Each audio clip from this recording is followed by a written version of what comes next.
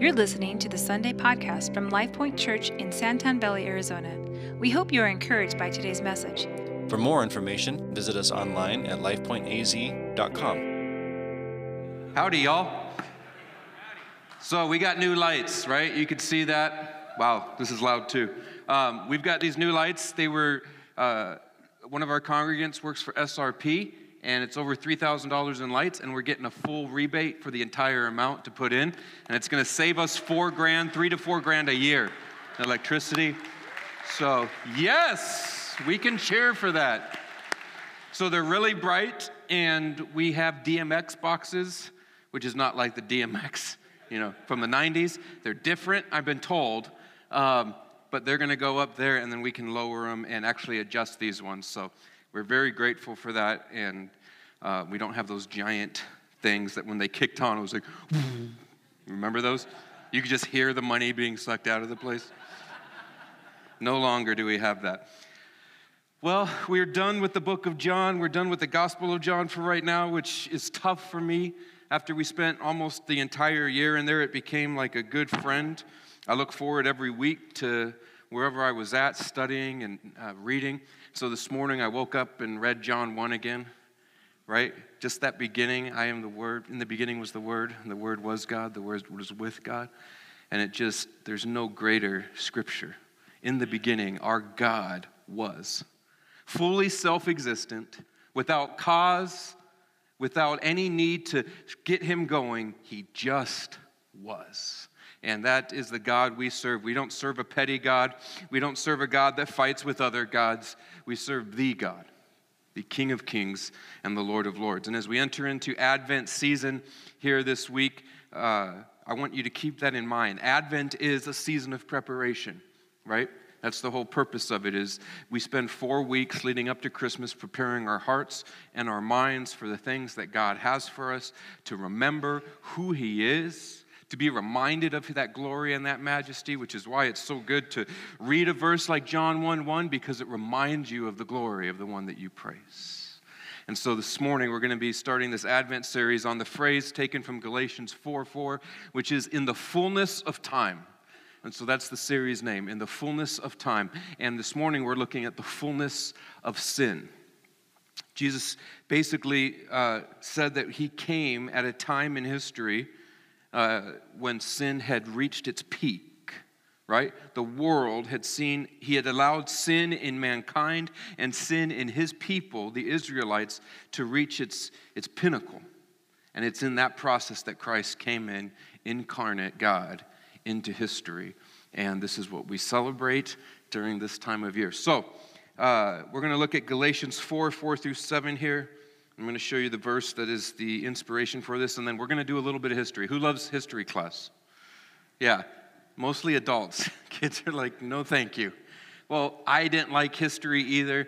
As I've gotten older, I realized the importance of it. Without history, you're doomed to repeat the mistakes of the past, and oh boy, do we need our history as an American church, because we are repeating some common mistakes that you could see right here in the Christmas story. So, Galatians 4:4-7 reads like this: When the fullness of time had come, God sent forth his Son, born of a woman, born under the law, to redeem those who were under the law, so that we might receive adoption as sons. And because you are sons, God has sent the Spirit of his Son, the Holy Spirit, into our hearts, and it cries, Abba, Father, or Daddy is what Abba is translated into. It's an affectionate call, Father. So you are no longer a slave, but a son. And if you are a son, then you are an heir of God. Amen? Amen. So as we look at this, there is a prophet in the Old Testament, and it is actually that prophet which is where we are going to go next, starting in February of 2020, which is the prophet Daniel. And we're going to go through the entire book of Daniel as we head into the spring of next year. It's going to be incredible. But what we're going to see here is we look at the history of the 400 years, right? There's 400 years from when the last prophet Malachi spoke on behalf of the Lord to when John the Baptist came proclaiming that the one is on his way. 400 years of silence from God. How many of you have ever complained to God because you haven't heard him in a couple weeks? Yeah, right? You're like, where are you, God? I asked for that raise like a month ago and nothing. I mean, granted, I haven't done anything extra at work. I don't deserve the raise, but still. 400 years they went. Daniel writes in Daniel chapter 7:14, as he speaks about the Messiah to come, there was given him dominion and glory and a kingdom that all people, nations, and languages should serve him. His dominion is an everlasting dominion which will not pass away, and his kingdom will not be destroyed. It is the Christmas season, a time filled with excitement and joy. We've got beautiful decorations. We've got lights of all colors. Anybody driven by Queen Creek Marketplace this weekend? It's a nightmare. There's parades, and everybody's at the stores, and we are spending money. In fact, it is this season, starts with Black Friday and leads up to Christmas, that a retail store will make all of its money for the year. It basically spends the other 11 months of the year just surviving for this 4-week period that we are in right now, because we as Americans buy so much stuff because of the respect of the stage. Stuff. And the thing is, as Christian Americans, it is hard not to get swept up in the hoopla and the craze of the tradition and the culture. And we have completely forgotten, why are we excited? What are we so thrilled about? Why do we put lights out? Why do we buy gifts? All of it has sort of lost real depth of meaning. And friends, that is why we have Advent, to remember, to prepare our hearts, to step back from the craziness and the busyness of the holidays, and to take time and remember. So as we kick this series off here, that's why I want to start with some history so that we can understand where we've come from and hopefully not repeat the mistakes. What does the fullness of time mean? What does that phrase mean, when the fullness of time had come? Well, it means that long before Jesus' birth, God had a way, God was preparing a way. And there were 2 genealogies, right, that are listed. Luke 3:23 through 27 has the genealogy, which takes us all the way back to Adam, right? So in Luke's book, it goes back to Adam all the way up, and we see how Christ is part of the Abrahamic and the Davidic covenant. That's the covenant with Abraham and the covenant with King David. And then we have the genealogy in Matthew 1 through 17, and that takes us to Abraham. Abraham, of course, was called out to be separate. Abraham is the start of the Israelites. He is the beginning of God's people. And he was promised, Abraham, your descendants will cover the earth. The whole earth will be blessed through you, Abraham. And so Matthew gives us the genealogy starting at Abraham. Luke gives it starting at Adam. And God, what it shows overall, has been preparing the way for his son since the very beginning. This isn't a second choice. This isn't an oops. This isn't plan B. It always was there. And this leads me into an interesting thought.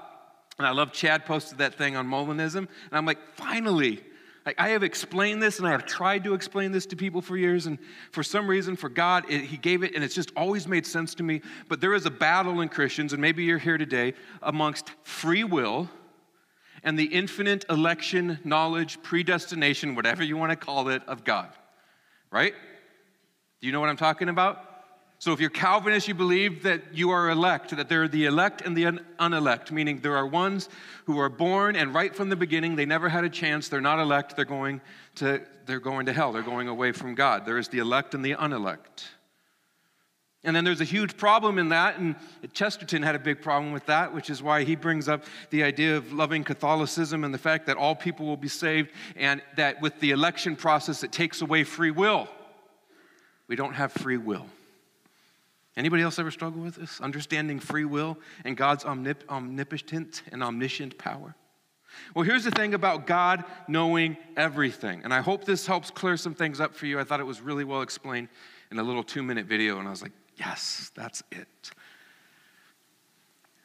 When God says he knows everything, it's not like if we had a human who knew everything.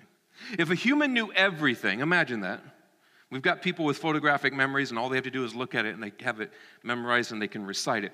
But imagine a human that knew everything. That would mean they would know everything all the way back from the beginning of every history book, anything that could be read, anything that could be known about man, they would know it. They would know every score of every game. They would know every battle. They would know every person. They would know everything from past to present. And that's where it would end. Because they can't know the future. There's no way to know the future. So that's our view of knowing everything. Now, God's view of knowing everything means he not only knows the past, he not only knows the present and the future, but he also knows every other alternate future that could possibly exist. Now, you're like, that's a weird thought. Help me understand that, Pastor. Absolutely. Marvels, the Avengers. Did you see when Doctor Strange, right? When they're fighting Thanos and Doctor Strange got in his little pose and he's like the wizard of time and he's just like, and then when he comes to, he tells Tony Stark, Iron Man, he says, I have seen, 14 million possibilities and there is only one good one. There's only one where we win. Every other millions or billions of possibilities, Thanos wins, destroys half of life on the earth. This is what Molinism said, the theologian Molina. He said, the way free will and God's omniscience work together is God knows what we should do. He knows what we will do. But most importantly, he knows what we would do. Meaning, if you were Abraham, given the choice to step out and trust God, what would you have done? He knows that in every single situation, every unique individual soul, he knows every possibility and every outcome. Meaning Dr. Strange saw 14 million, and God sees a number that it's infinite. I can't even come up with the number. Because he does not reside inside time.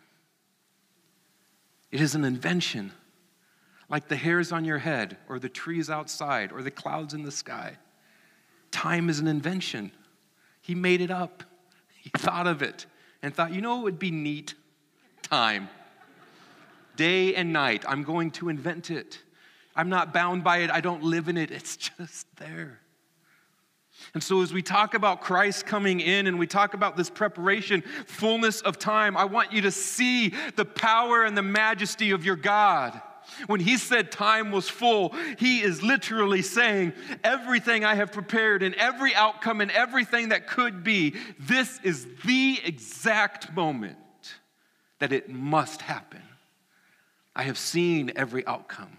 I know every outcome. And this is the most beneficial moment to put my son incarnate into history to bring my people back to me. Amen. Right? When you understand God like that, it takes away the mysticism. It takes away the mythology and the lameness of what Christian God has become here. And it should cause you to step back and say, my goodness, who am I? Who am I to question him? Remember Job?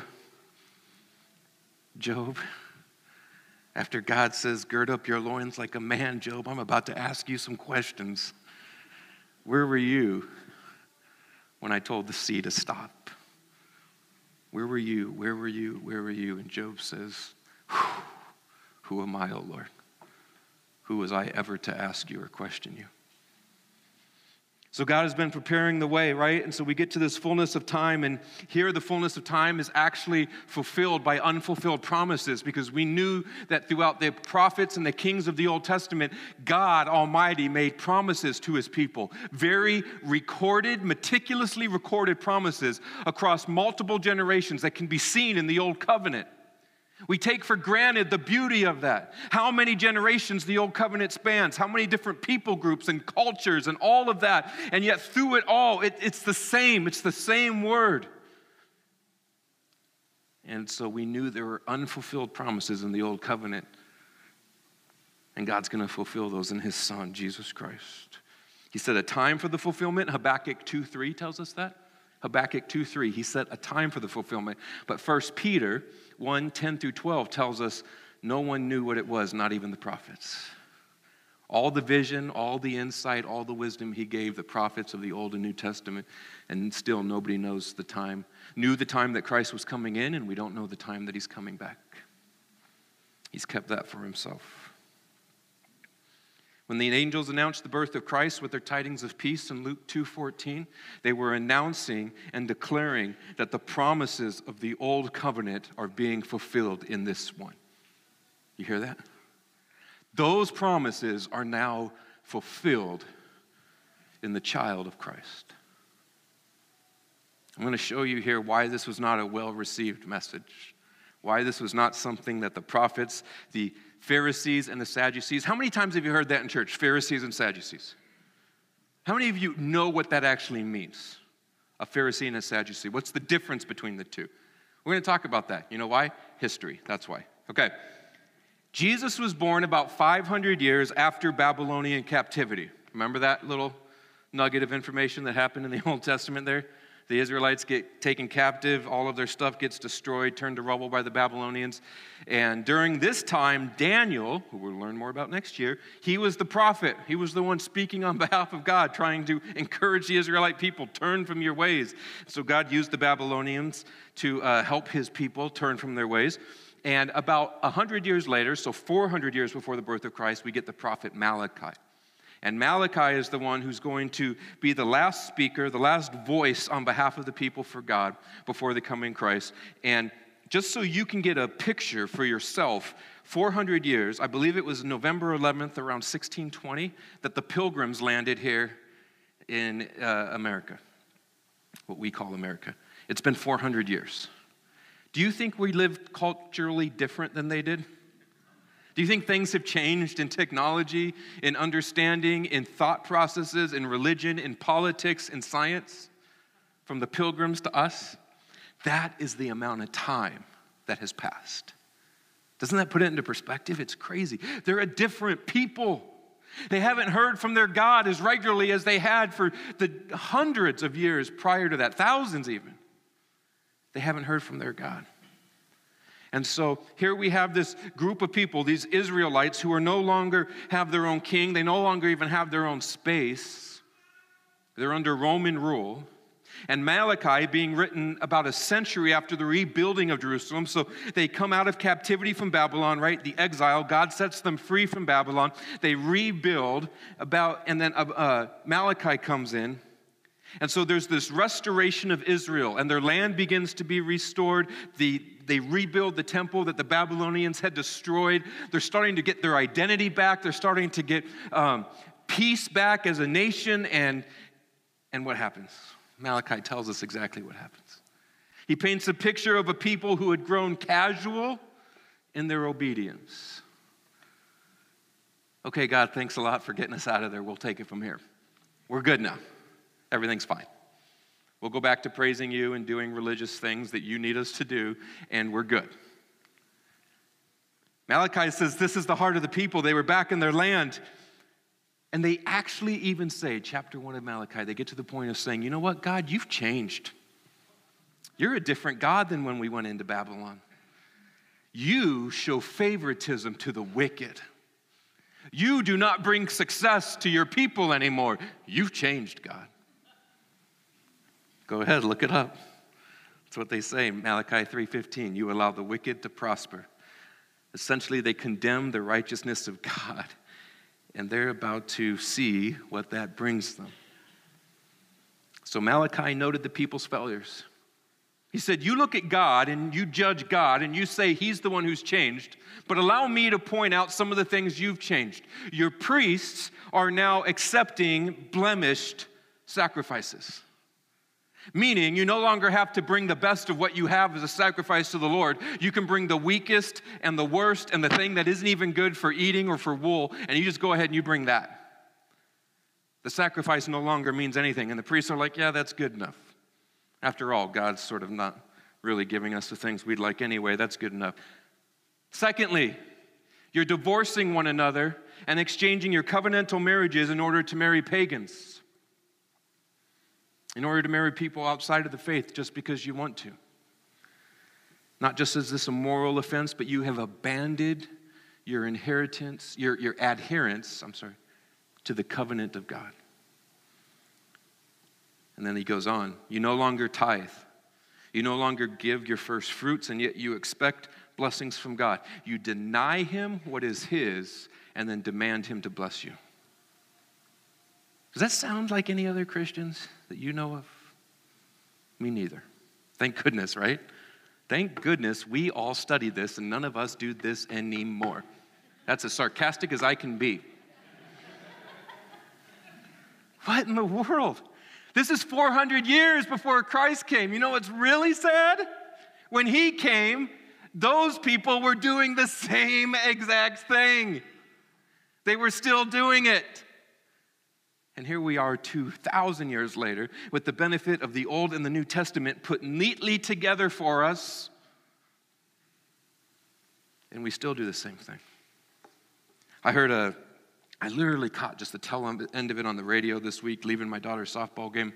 And it was a pastor talking about tithe, but it was so good. He said, if you do not bring your first fruits to God, he will take them another way. So you can either bring them voluntarily to the Lord, bring them into the storehouse for the benefit of his church and his kingdom, or you can have your water heater blow up in the middle of the night, and you're going to lose the money one way or another. He will take it. But he gives you the free will to choose how you give it. It's such an interesting thing. I don't know. That's just for you. That's a nugget. You do what you want with it. So what happened during these 400 years? Well, the prophet Daniel tells us in his visions that there will be 4 successive kingdoms that will come before Christ comes. The Babylonian kingdom, the Persian kingdom, the kingdom of Greece, which is really Alexander the Great and all of the territories that he conquered. Do you know that Alexander the Great conquered so many people groups that a lot of the ites and the isms that you read about in the Old Testament were completely wiped off the face of the earth by Alexander the Great? The Moabites, Edomites, all of these ites from the Old Testament don't exist because Alexander the Great, well, let's just say, wasn't a nice guy. And then the 4th kingdom, which was Rome.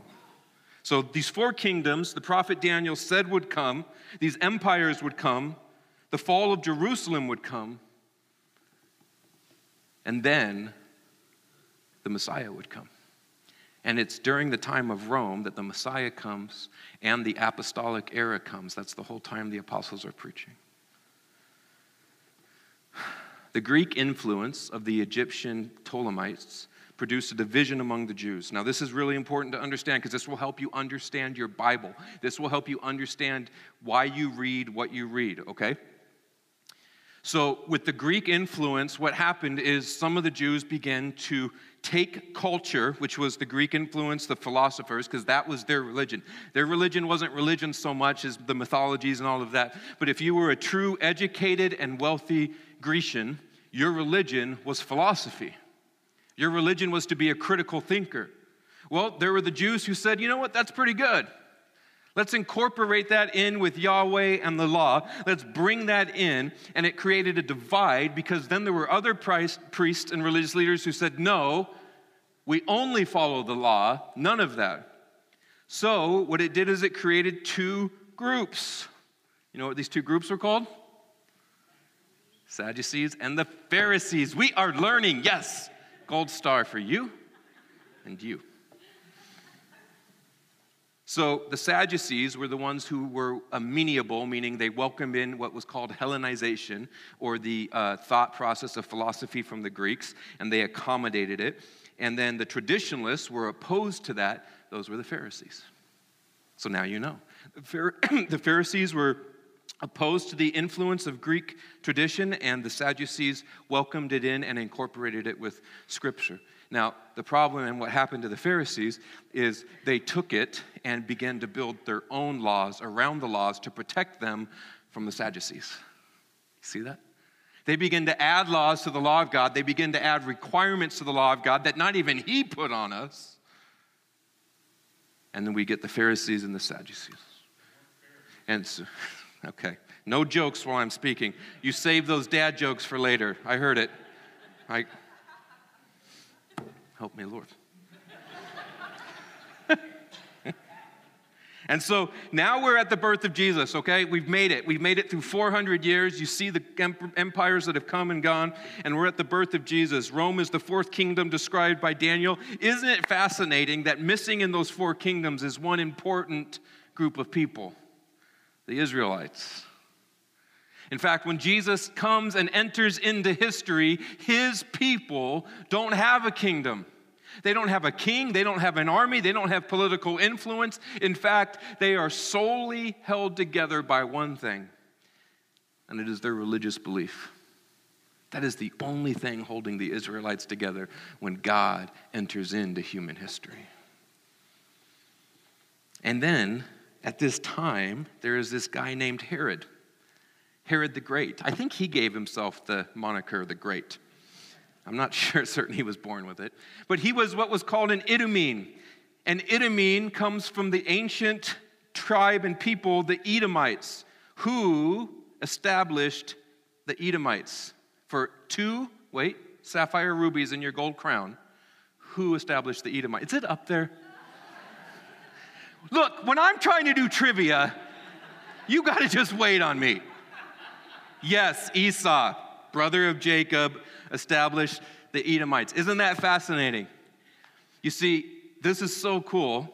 If you look throughout the Old Testament, whenever a man or a woman of God decides to try to do something in their own way, it doesn't just stop there.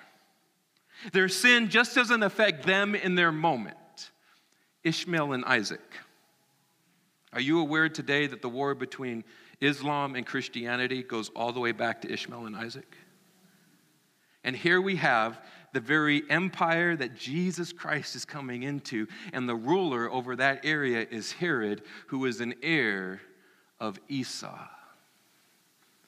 who saw his birthright to be blessed by God so invaluable that he was willing to give it up for a bowl of soup. You think that was an accident? Do you think it's an accident that Herod was there? What do you think? No. So then, if that means God is providential, and if that means that God establishes every single kingdom and every single ruler and every single one of them have a purpose, then that means our current men and women in office, Senate, Congress, and President, all have been placed there by God. And each and every single one of them, whether they know it or not, are serving his purposes. Do you hear me? That's the beauty of free will combined with his providential nature. Do you think Herod the Great knew that being an offspring of Esau and what his great-great-great-grandfather would have done helped factor into the fact that he was selected as the one who would be ruling this province of Rome when Christ was going to come into it? You think that ever crossed his mind? No. But did he have the free will to be a good guy or a bad guy? He sure did. And yet, somehow, God in his wisdom, somehow, he's there. Oh boy, I gotta hurry. And so here we are in this time of Christ's birth. The Romans had ruled the world for half a century by this point. I mean, they've got complete dominance. They're overtaking and overthrowing everything. And in areas that were easy to govern, like Galilee was, they would just put a local official in charge. But in areas that were a little more difficult, a little more troublesome, they'd put Roman officials such as Pilate, Festus, Felix, remember these names? All towards Christ's crucifixion time. And Paul. And Rome generally allowed freedom of religion, not because it was progressive in any way, but because of the fact that it just didn't really care. It was like religion's mythology, it's all fake, we don't really care. There's still a group of people that love Jupiter and Mercury and Apollos, and so they were like, fine, you can worship them. The real educated and wealthy of Rome, they followed philosophy. They followed the writings and the teachings of Aristotle and Plato, Socrates, those kind of things. 400 years it was silent. And then came one calling in the wilderness. The voice of one calling in the wilderness, John the Baptist. The one that Malachi said at the end of his prophecy, there will come the spirit of Elijah and he will bring forth the Son of Righteousness. And that's John the Baptist. The first time God has spoken through a prophet since Malachi. And he begins to tell the Israelite people there in Rome, he's here. He's coming, he's here. The promise of the prophets, he's here. This is it, it's happening. And he begins to prepare the way for the ministry of Christ. The Apostle Paul interprets the fullness of time as when God's people could see and at last claim their promised inheritance. Everything they had waited for, all of the captivity and the slavery, the being taken from one empire to another, to be subject, to be forced to worship, to be killed, all of it has led up to this moment, their promised inheritance, the Messiah is here. Mark 1:15, Jesus declared at the opening of his public ministry, the time is fulfilled and the kingdom of heaven is at hand.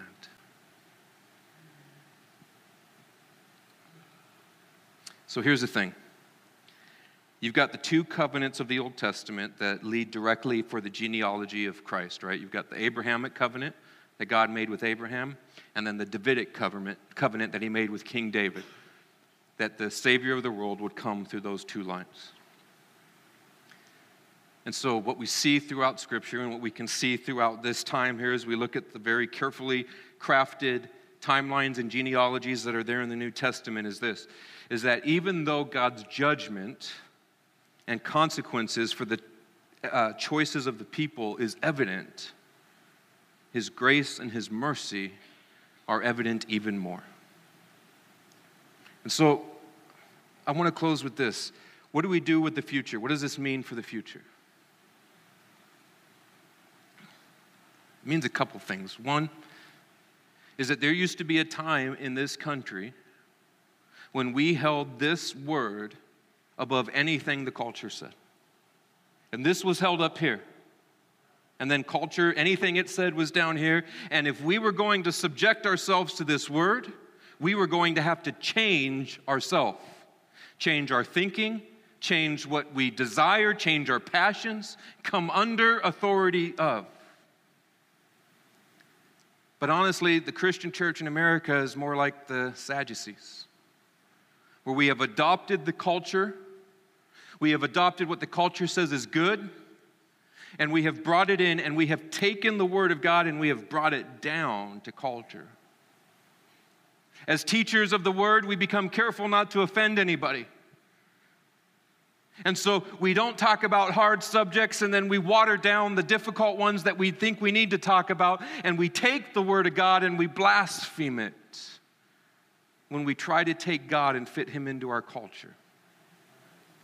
And friends, as we kick off this Advent season, there is no better way that I could think that you can prepare your hearts than to take time with the Lord this week and say, God, what about your word don't I like? Now, hear me on this. I don't care if you've been a Christian for 50 years. The word of God should offend you, and it should come against what you want to do and what you want to believe. Why? Because we still are bound in the sin nature. We're in the bodies. We're set free through Christ, but we're still in these bodies. And until we're set free from these bodies, until we meet with Christ in a redeemed body, you are going to be opposed to the Word of God. You will fight it, and you should fight it, and the more you submit yourself to Christ, the more you come into line with it. But the fact of the matter is, if you try to find a teacher who will explain the Bible the way that you want it to be explained, then you can find that. And you will be wrong. The truth of the matter is this. If you get an individual who has studied the Greek and the Hebrew, right? Francis Chan just spoke about this a month ago at Azusa Pacific. I loved it. He said, when you get to that level of individual who has studied the Greek and the Hebrew, they can make this thing say anything they want. You know that? I can interpret it completely backwards and different than another pastor could interpret it, and you can make it say whatever you want. So you can choose a college where they only teach what you already believe. And they won't challenge you. They won't challenge your beliefs. And they'll continue to interpret it the way you do.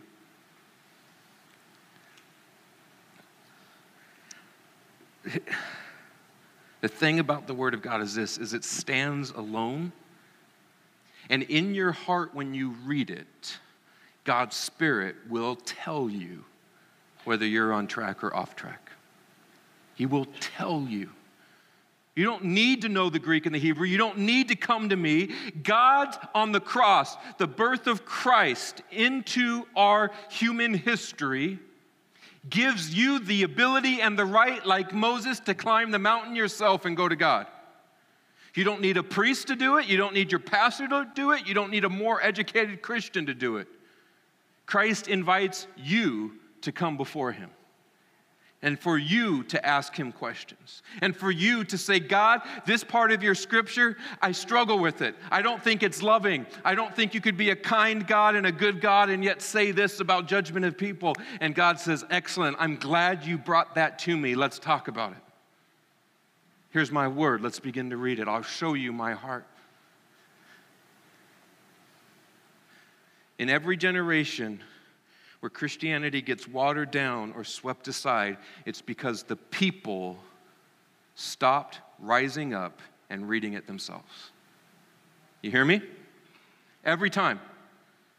In Malachi's time, in the time that Jesus was born, those two factions, people went to the chief priests, they went to the Pharisees, the Sanhedrin, the Sadducees, they went to them and said, tell us what it says. You now have the Bible on any device, in any language, with every commentary you could possibly want, and we still don't read it. We wait to come to our pastor and hear what I have to say about it and then take that as gold. Don't do that. Spend this week, prepare your hearts. Ask God about the thing that you don't like about this. Ask him with the thing you struggle with. How is it fair that a 12-year-old Muslim boy could go to hell, God? I don't like that. I don't know. Is that fair? Is that what God's going to do? How is it fair on marriage and people have to forgo love if they're not a certain way? How is that fair? I don't like that, God. Take it to him. Go before him. Read his word. Do not go and read all commentaries, because like I said, I'll give you commentaries on every issue in the Bible that say the complete opposite thing from very learned doctoral men and women. Go to the Lord. That's what we're doing in this Advent season, is we're going to go to him, right?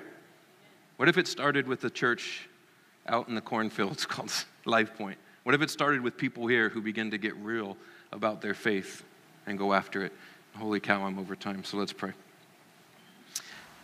Lord God, oh, you see it, Lord. I know you see what is happening here in this country, but God, you have not removed your Spirit from this country.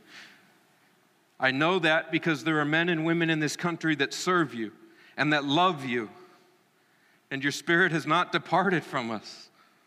Your Spirit is with us. And so, God, we ask, we come together in as many parts of the body, but one body, we ask, Lord, to renew a right spirit within us, to renew a hunger and a desire for your word. Lord, I pray your Spirit would fall down on this place, God, and that men and women who have been out of your word, who have been seeking but not engaging in it, Lord, that you would touch the hearts of men right now.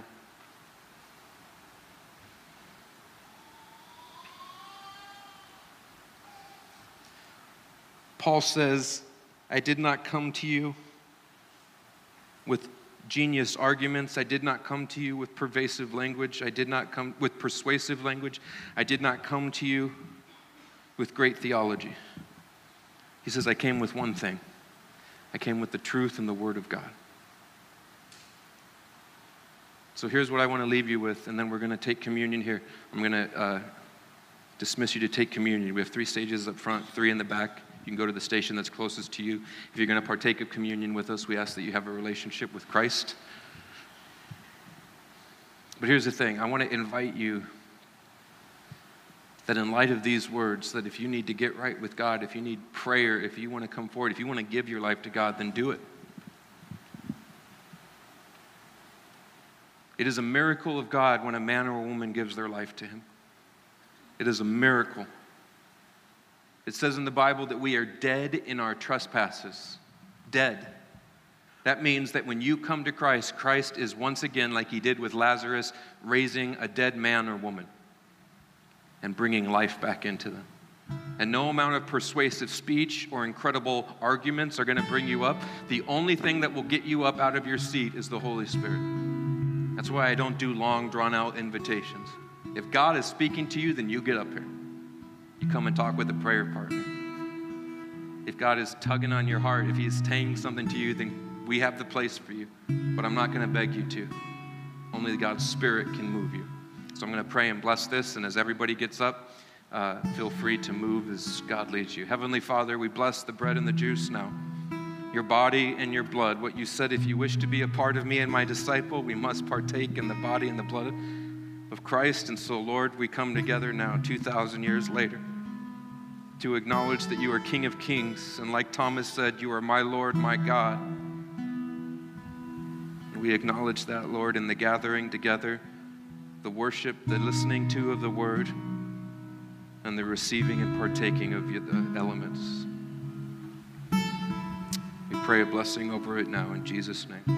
Amen. Go ahead.